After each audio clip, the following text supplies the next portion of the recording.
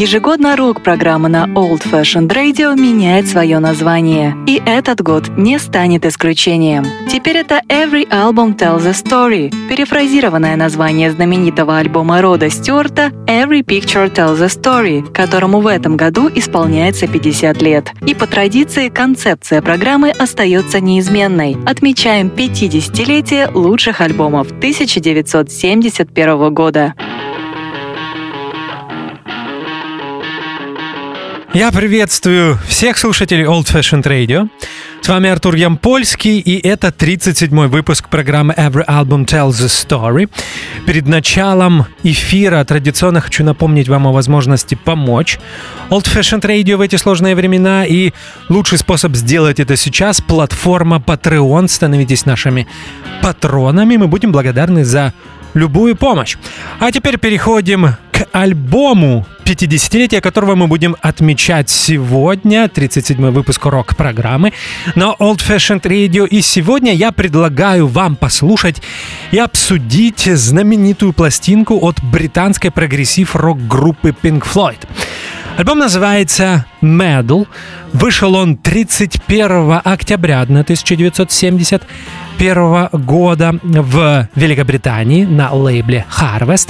Напомню, что это был специально созданный филиал EMI для записи прогрессивной музыки, для записи и выпуска пластинок прогрессивной музыки. И, конечно, EMI считала группу Pink Floyd прогрессивной группой, поэтому вполне логично, что альбом вышел на этом лейбле. Пластинка Meddle была записана в период с января по август 1971 года в 3 студиях: Abbey Road, Air и Morgan. Все 3 студии находятся в Лондоне. Продюсерами этого альбома выступили сами участники группы Pink Floyd. Итак, Meddle. 6-я пластинка Pink Floyd, и мы начинаем слушать музыку из этого альбома. Первый трек на ней называется One of These Days.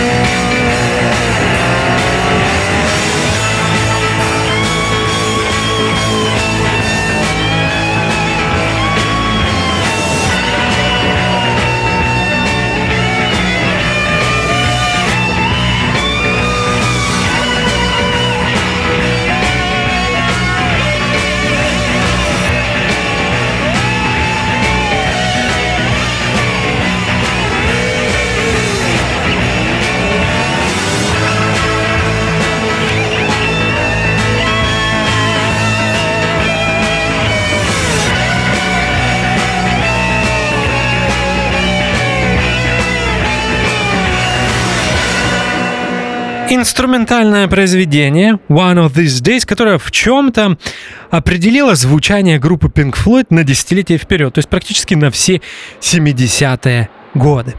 One of These Days — это такой шумный блюз-роковый шаффл с двумя бас-гитарами, причем гитары записаны Дэвидом Гилмором и Роджером Уотерсом, и вы их можете услышать по каналам, одна в правом, другая в левом канале. Также Дэвид Гилмор в этом произведении играет на гитаре слайда. Здесь состоялся, если так можно сказать, вокальный дебют барабанщика Ника Мейсона. Перед тем, как шаффл начинается основная часть этого произведения, он произносит фразу «One of these days I'm going to cut you into little pieces». Фразу Ник Мейсон произносит фальцетом, но потом пленку замедлили, поэтому получился такой громогласный, я не знаю даже как сказать, клич. Громогласный клич от Ника Мейсона, и после этого начинается основная часть произведения. Существует еще одна, даже более мощная версия One of These Days, и ее группа записала на концертной пластинке Live at Pompeii 1972 года. Обязательно найдите эту версию, она есть и в Ютубе в том числе.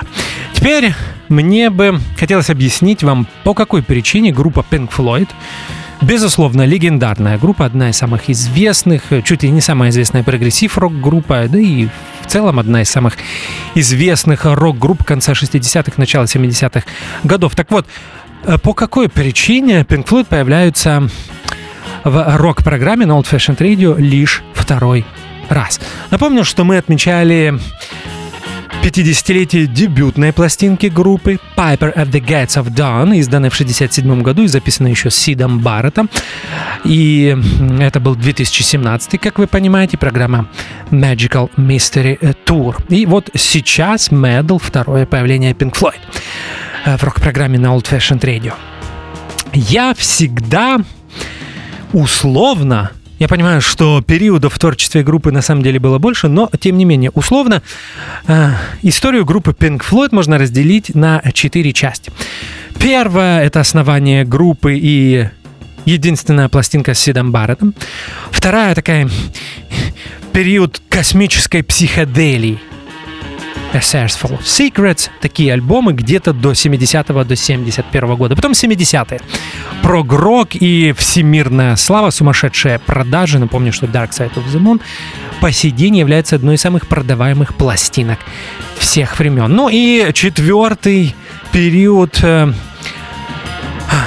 Это когда группа собирается снова в 80-е годы, уже без бас-гитариста, в чем-то лидера, одного из вокалистов и главного композитора группы Роджера Уотерса. Сразу вам хочу сказать, что, конечно, положительно я отношусь, на самом деле, ко всем 4 периодам в творчестве. Даже полюбил последний, без Роджера Уотерса, на самом деле.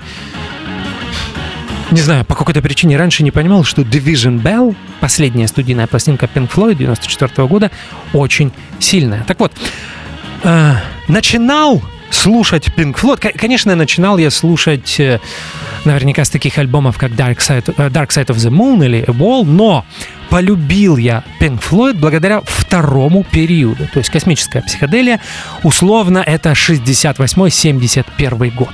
Более того, первые пластинки, которые я полюбил у группы Pink Floyd, это Atom Heart Mother и Amalgama 69 года. Да, вам не послышалось, именно благодаря этим пластинкам я полюбил Pink Floyd. Уже после этого начал слушать и снова вернулся к самому известному третьему периоду, то есть к пластинкам 70-х годов. Потом открыл для себя дебют группы и музыку Сида Баррета, ну и так далее. И так далее. Так вот, почему, при том, что я очень люблю Atom Heart Mother и Amalgama, почему я не включал эти пластинки в рок-программы 2019 и 2020 года? Да, наверное, по той причине, что это был тот случай, когда я решил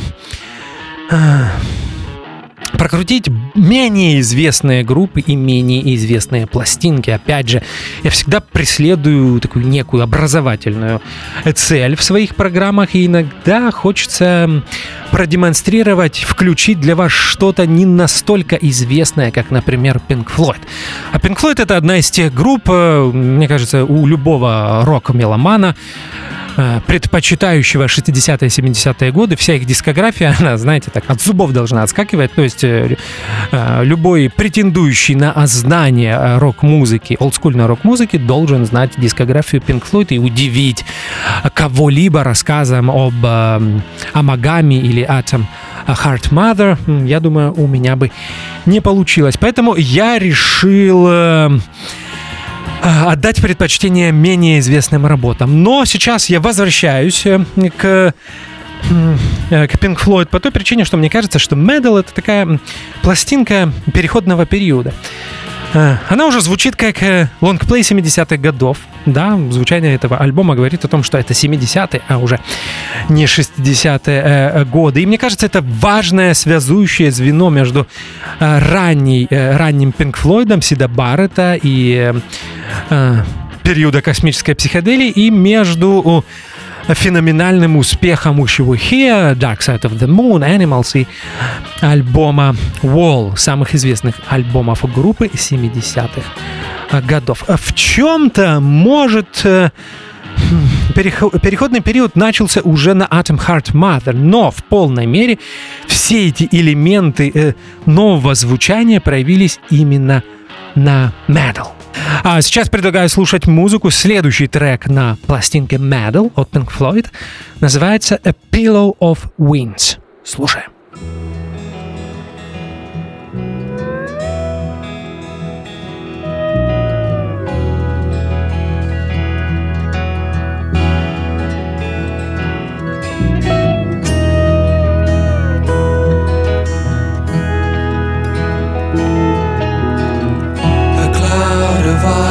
Down, draws around me, softening the sound.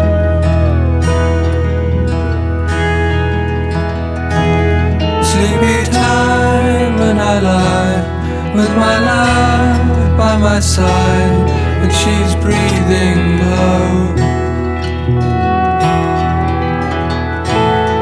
And the candle dies.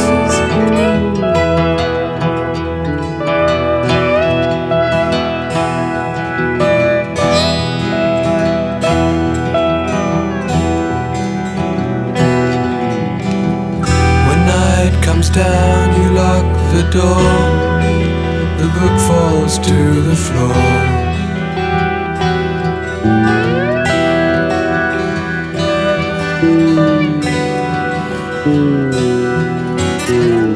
As darkness falls and waves roll by, the seasons change, the wind is warm.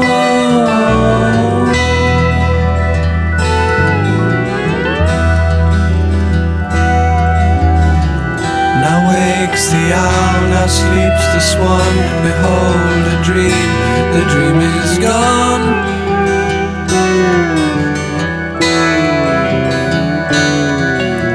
Green fields, a cold rain is falling in a golden dawn.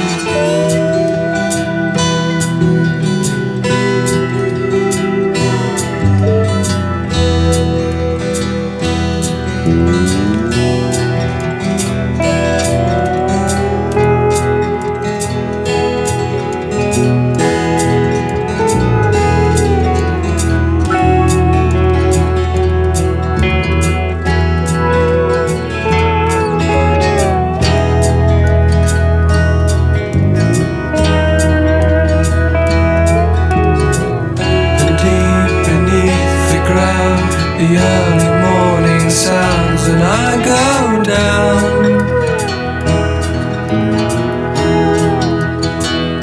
Sleepy time when I lie with my love by my side and she's breathing low. And I rise like a bird in the haze when the first rays touch the sky.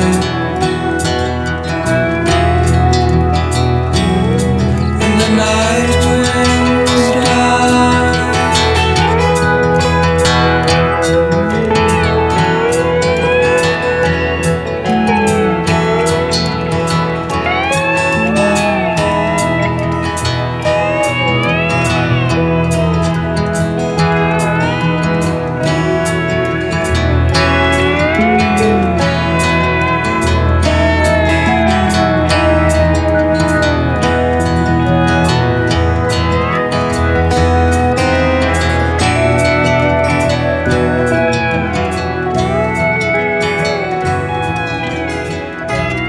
Как мне кажется, одна из причин того, что звучание группы изменилось, это наконец-то старт периода, когда роль Дэвида Гилмора в группе очень сильно возросла.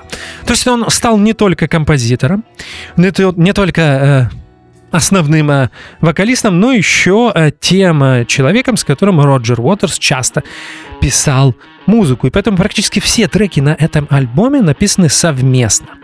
За исключением, мне кажется, только одной песни. Мы послушали Pillow of Winds, акустическая баллада, кстати, написанная Роджером Уотерсом и Дэвидом Гилмором.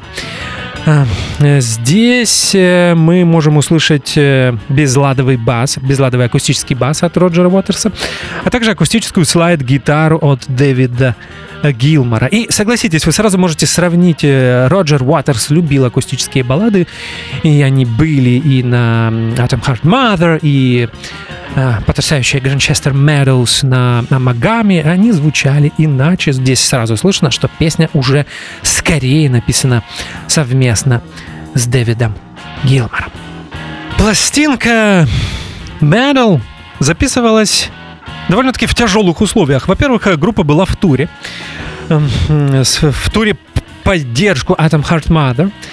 И на запись Metal ушло практически 8 месяцев. Интересный факт. Atom Heart Mother стала первой пластинкой Pink Floyd, которая попала на первую строку альбомных чартов в Великобритании. Так вот, возвращаемся к Meddle. Работа над Meddle начиналась на знаменитой студии Abbey Road. Но оттуда группа быстро уехала. Очень странный факт я узнал. Оказывается, еще в начале 1971 года в Abbey Road были лишь 8-канальные магнитофоны. Это действительно странно, потому что я знаю, в Штатах во многих студиях 16-канальные магнитофоны начали появляться уже в конце 68-го, в начале 69-го года. Поэтому участники Pink Floyd вспомнили, что у них были проблемы на записи Atom Heart Mother, связанная именно с 8 каналами. Им не хватало каналов для того, чтобы записать, например, ту же заглавную сюиту, с которой начинается альбом Atom Heart Mother, которая занимает всю сторону пластинки, 22 или 23 минуты. И они поэтому перебрались в маленькие студии, но с наличием 16-канального магнитофона, а именно студия Air и Morgan. Meddle стала успешной пластинкой. Она попала на 3-ю строку в Великобритании, но лишь на 70-ю в Америке.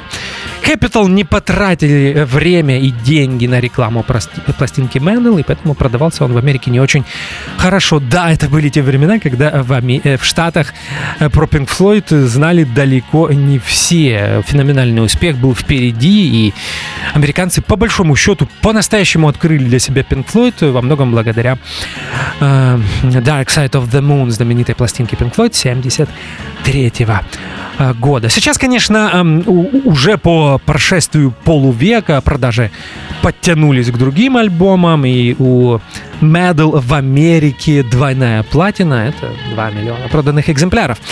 И если говорить о чартовых успехах, то на 71 год самая успешная пластинка для Pink Floyd в Америке это была Atom Heart Mother, скромное 55 место. Продолжаем слушать пластинку Meddle, Pink Floyd, Fearless, так называется следующая песня.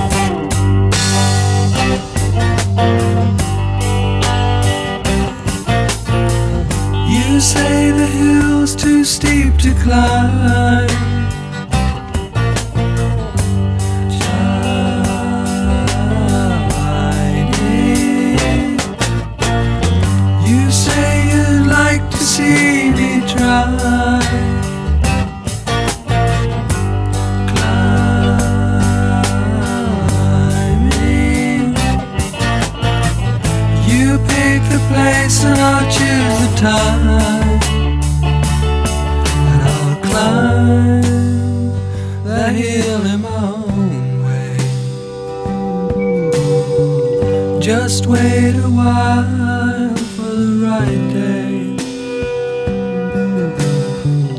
And as I rise above the tree line and the clouds, I look down, hear the sound of the things you said today.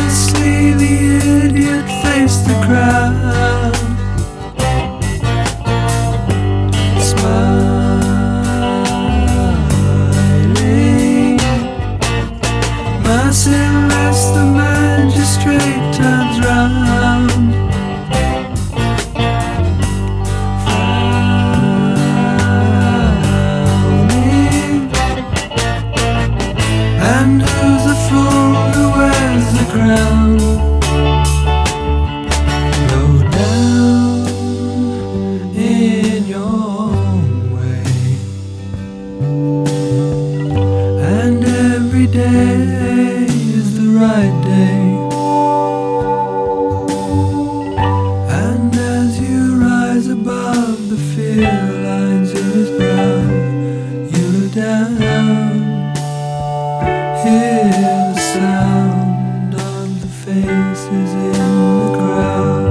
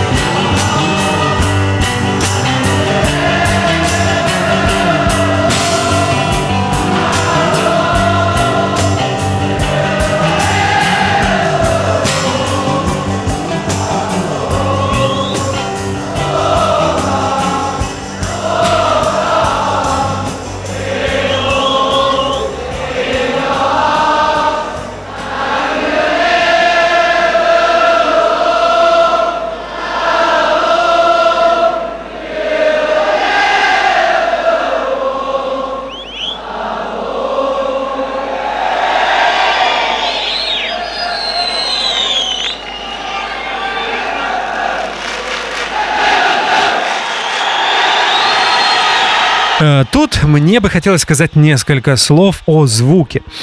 Переиздание Meddle, которое мы слушаем сегодня, я взял из бокса Discovery. Издан он то ли в 2011 году, сделан по аналогу бокса Beatles, та же коробка, но это были еще времена, наверное, до банкротства EMI, поэтому нет ничего удивительного, что технология производства бокса не отличалась. Открывается крышка, там есть специальная веревочка, благодаря которой вы можете достать буклет и диски. Там все 14 студийных пластинок Pink Floyd на 16 дисках, и мне очень нравится этот бокс, потому что у Pink Floyd есть несколько комплитов. В 2000-е выходил другой бокс, немного с другим звуком. Discovery мне нравится во многом благодаря звуку. Многие пластинки Pink Floyd, благодаря ремастерингу, в этом боксе зазвучали просто потрясающе. И Meddle одна из них. Хотя я фанат звука Animals из бокса Discovery, потому что никогда не мог понять, почему одна из самых финансово успешных и одна из самых продаваемых групп в 1977 году записала настолько странно звучащую пластинку, я имею в виду Animals. Вот в боксе Discovery все это было исправлено, и вся дискография звучит потрясающе. Все, о звуке больше не говорим. Fearless. Почему я сказал о звуке? Потому что мне очень нравится, как записано Fearless. Это сочетание акустической электрогитары, то, как записаны барабаны, орган, бас. И в целом это одна из лучших песен пластинки. Meddle, я имею в виду Fearless. И опять же, мы слышим здесь скорее Дэвида Гилмора, нежели Роджера Уотерса. Хороший акустический риф, мелодичный трек, очень запоминающаяся, спокойная мелодия. В конце мы можем услышать запись фанатов футбольного клуба Ливерпуля. Они поют произведения Роджерса и Хаммерстайна «You'll never walk alone». А мы возвращаемся к процессу записи альбома. Как я уже сказал, Meddle записывался на протяжении 8 месяцев. И работа на самом деле шла непросто. Изначально группа много экспериментировала. Например, одним из экспериментов была работа в разных комнатах, игра в разных комнатах без договоренности, извините. Участники обсуждали лишь темп, аккордовую последовательность, а потом играли играли то, что каждому приходило в голову, и пытались объединить это в одно музыкальное произведение. Понятно, что ничего из этого не получилось.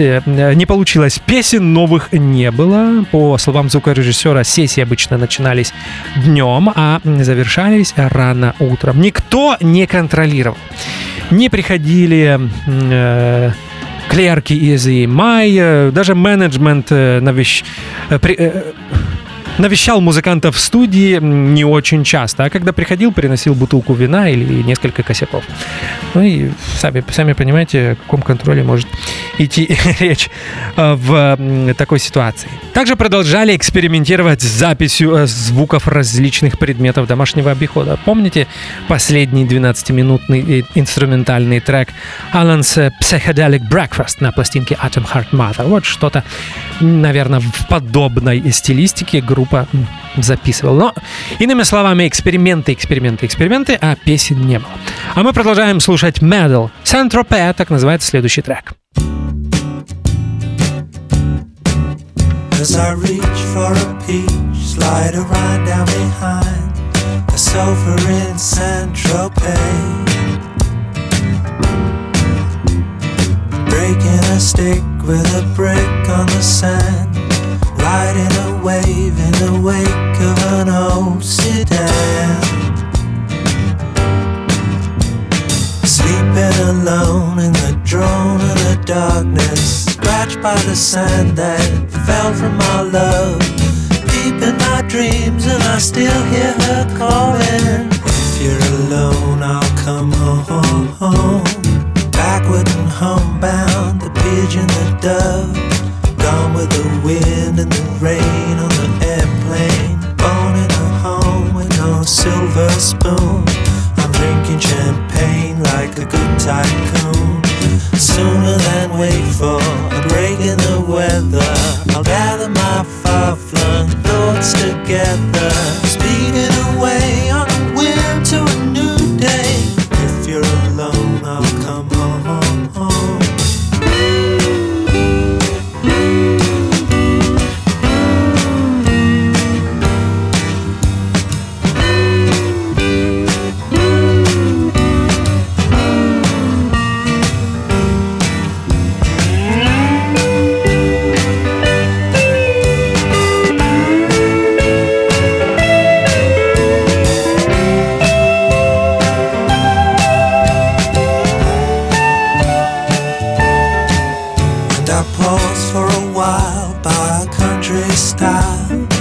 Listen to the things they say, digging for gold in the hole in my hand. Open the book, take a look at the way things stand.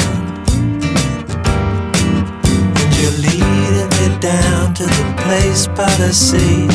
I hear your soft voice calling to me, making a date for later by phone. And if you're alone, I'll come home.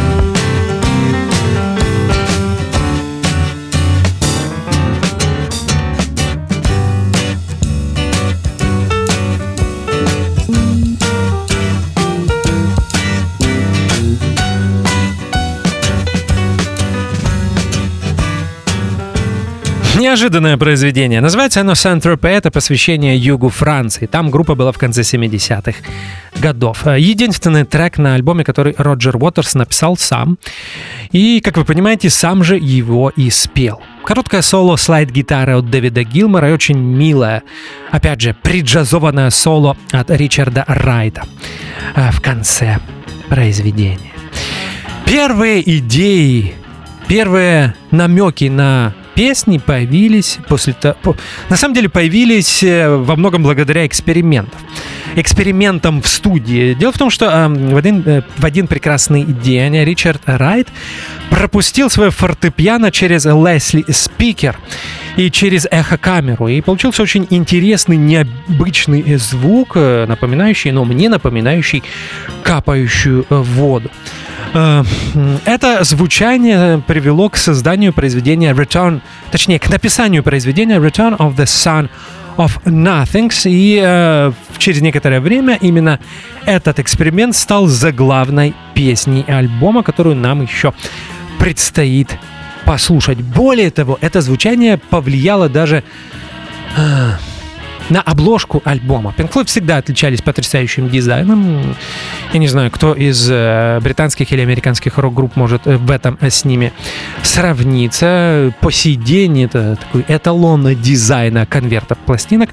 Так вот, Meddle — одна из моих любимых обложек от этой группы. И музыканты попросили дизайнера, которого звали Storm Thorgerson из дизайнерской группы Hypnosis. Они оформляли обложки Pink Floyd на протяжении в конце 60-х и практически, по-моему, все 70-е годы. Так вот, они попросили изобразить что-то похожее на ухо под водой.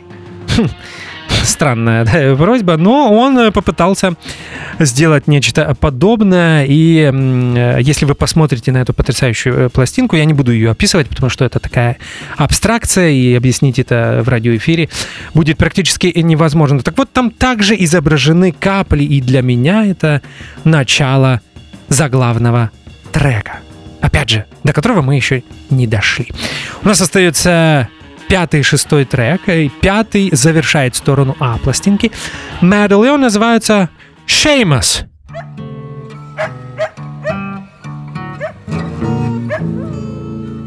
I was in the kitchen, Seamus, that's the dog who's outside.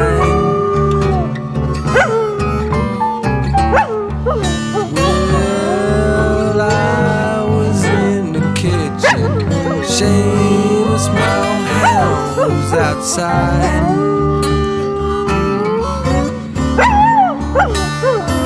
Well, you know the sun sings slowly, but my old hound sat right down and cried.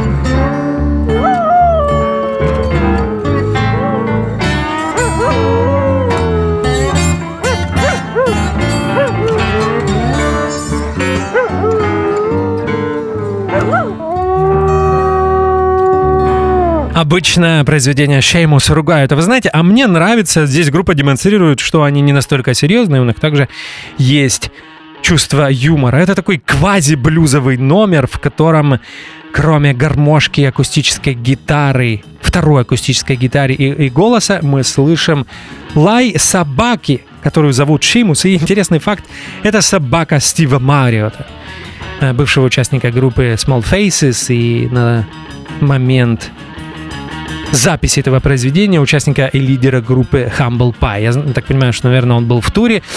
Наверное, они дружили с Дэвидом Гилмором, и он попросил поухаживать за его собакой. Так вот, именно она записана в этом произведении. Вот так прославилась собака Стива Мариота. Есть живая версия Шимус, и более того, вы можете увидеть ее на видео. Опять же, это часть DVD Live at Pompeii. И найдите, это выглядит очень мило, только в видеозаписи вокальную партию исполняет уже не собака Стива Мариота, а, наверное, какая-то итальянская колли. Или, может быть, какая-то борзая. Я не очень хорошо разбираюсь в породах собак. Это была Шеймус. А у нас остается один трек, но он будет звучать более 20 минут и займет всю сторону Б пластинки Metal. Слушаем.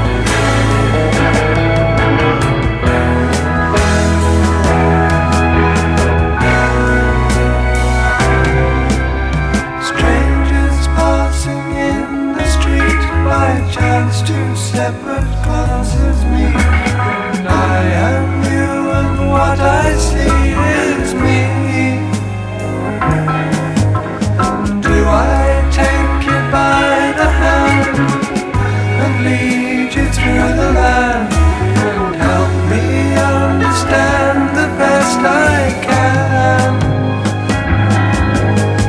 No one calls us to move on, and no one forces down our eyes. No one speaks and no one tries. No one flies around the sun.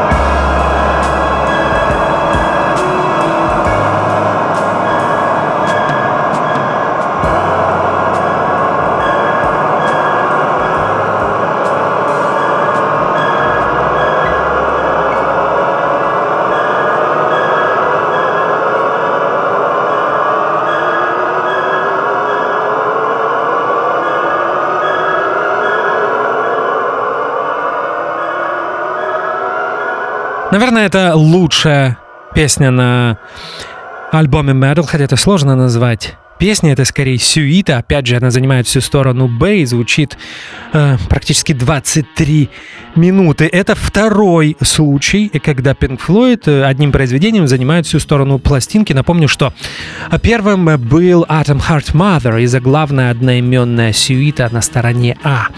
Издан этот альбом был в 70-м году. Вы знаете, что я люблю сюитные прогрессив-рок произведения. Какое-то время я даже занимался изучением, пытался выяснить, кто был первым. И на самом деле сюита Atom Heart Mother была одной из первых. Наряду с Lizard от группы King Crimson, хотя Lizard вышел через месяц или полтора после Atom Heart Mother, поэтому можно сказать, что Pink Floyd были в авангарде. Я уже об этом говорил, но напомню, что если я не ошибаюсь, может быть, я о чем-то не знаю или о чем-то забыл, и если среди наших слушателей есть те, кто интересовался этой темой, они мне что-нибудь подскажут в Патреоне или в Фейсбуке. Для меня первой сюитой в истории британской музыки была 23-минутная Bare Wires из одноименной пластинки Blues Breakers Джона Майла, 68 год, мне кажется, май 68 года. Мы слушали эту программу в 2018. Также в сентябре того же 68 года Procol Harum выпустили 17-минутную In Hell Twas in I. И по большому счету это можно считать первой прогрессив-рок сюитой в истории британской рок-музыки. Также в том же 68 году, может быть, под влиянием Джона Майла, а может быть наоборот, Canet Hit в Штатах выпустили 20-минутную Parthenogenesis. Parthenogenesis, так, наверное, будет правильно. И я напомню, что я считаю сюитами. Это не обязательно треки, занимающие всю сторону пластинки, выходили и раньше. Love еще в 67 году выпустили Jam, или даже в конце 66 года, который длился 18 минут. То есть это не было новинкой, но я говорю о сюитах. А сюиты — это на самом деле объединенные в один трек 5-6 песен. Вот что для меня сюита. Иногда больше, иногда меньше. И вот Echoes — это, наверное, тот случай, когда песен здесь меньше. По большому счету в Echoes есть... Четко можно разделить ее на 3 части, но, может быть, на 4. Давайте попытаемся описать, что происходит в этом произведении. Вначале мы слышим то фортепиано, о котором я говорил несколько блоков назад, Ричарда Райта, которое было пропущено через крутящийся динамик Лесли, а также эхо-машину. Интересно, что для альбома использовали именно эту экспериментальную демозапись, потому что потом повторить это звучание группе не удалось. После этого начинается, группа медленно раскачивается, повторюсь, Echoes звучит 23 минуты, идет вокальная часть, очень красивая мелодия, мне кажется, за нее в ответе Ричард Райт и Дэвид Гилмор. На самом деле Echoes очень красивое произведение, даже несмотря на жутковатые звуки в середине, которые хорошо бы подошли для фильма ужасов. Но опять же, меня это никак не напрягает, и я люблю слушать это произведение от начала до конца, и даже среднюю такую noise-часть, ambient-часть я считаю очень красивой. Мелодию в гармонию поют Ричард Райт и Дэвид Гилмор. После этого идет инструментальная секция, где-то на 4 минуты. Довольно шумное соло Дэвида Гилмора, мощные барабаны от Ника Мейсона. Опять же, послушайте потрясающую концертную версию из Live at Pompeii. Может быть, в чем-то она даже лучше студийной. После 7 минуты музыканты садятся на грув, на бит. И... Кстати, 2 барабанные установки. Я так понимаю, что Ник Мейсон записал барабаны 2 раза, в левом и в правом канале. И вот эта ambient noise часть начинается после 11 минуты. Очень интересные времена. Это было начало 1971 года, и Ричард Райт в тот период еще не пользовался синтезаторами. Очень сложно понять, как музыкантам удалось добиться настолько необычных и нестандартных звуков. Как им удалось записать настолько необычные и нестандартные звуки. Здесь Ричард Райт вводит слайдом по бас-гитаре. Виск или писк, который мы слышим в эмбиент-части, создает орган Ричарда Райта. Что-то страшное Дэвид Гилмор делает со своей гитарой, и этот звук напоминает некий дрон на фоне, непрекращающийся. Опять же, очень сложно понять, как все это делалось без синтезаторов. Как получилось такое необычное звучание гитары? Я читал, что Дэвид Гилмор неправильно подключил свою примочку «Вау-вау». Перепутал провода или входы, и поэтому гитара звучала настолько странно. Единственное, что вы можете услышать где-то так на заднем фоне птиц. Это грачи, их взяли, наверное, из библиотеки звуков в той студии, в которой они записывали Echoes. Эмбиент-часть заканчивается на 16-й минуте. После этого идет такой крещендо перед возвратом к вокальной, к песенной структуре. И снова Ричард Райт, Дэвид Гилмор пропевают куплет и припев произведения Echoes. После этого снова инструментальная секция, и трек заканчивается. Кстати, в конце Ричард Райт играет не на Хэммонде, а на Фарфиса органе, итальянском органе, который давал совсем другой звук. Этот инструмент любили использовать многие гаражные рок-группы во второй половине 60-х годов. Вот так я попытался вам объяснить, что происходит в Echoes, хотя, конечно, лучше моих слов просто сесть внимательно в наушниках или на акустической системе домашней. Сесть внимательно прислушать это произведение, мне кажется, оно того стоит. Одна из лучших песен раннего периода в творчестве группы Pink Floyd. И опять же, обратите внимание, что здесь главная роль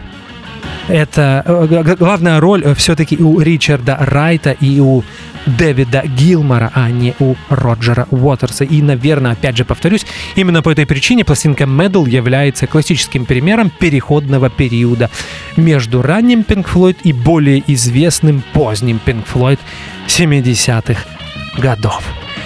Ну что же, это была Meddle. Мы отметили 50-летие 6-й студийной пластинки от группы Pink Floyd. И мне остается напомнить, что меня зовут Артур Ямпольский. Это был 37-й выпуск программы Every Album Tells a Story. Мы обязательно с вами услышимся через неделю. Будет новая группа, новый альбом. Спасибо за внимание. Спасибо, что слушаете Old Fashioned Radio, наши программы. Огромная благодарность для патронов. Всегда приятно осознавать, что есть люди, которым не безразлично. Крепкого всем здоровья, берегите себя и до встречи. До свидания.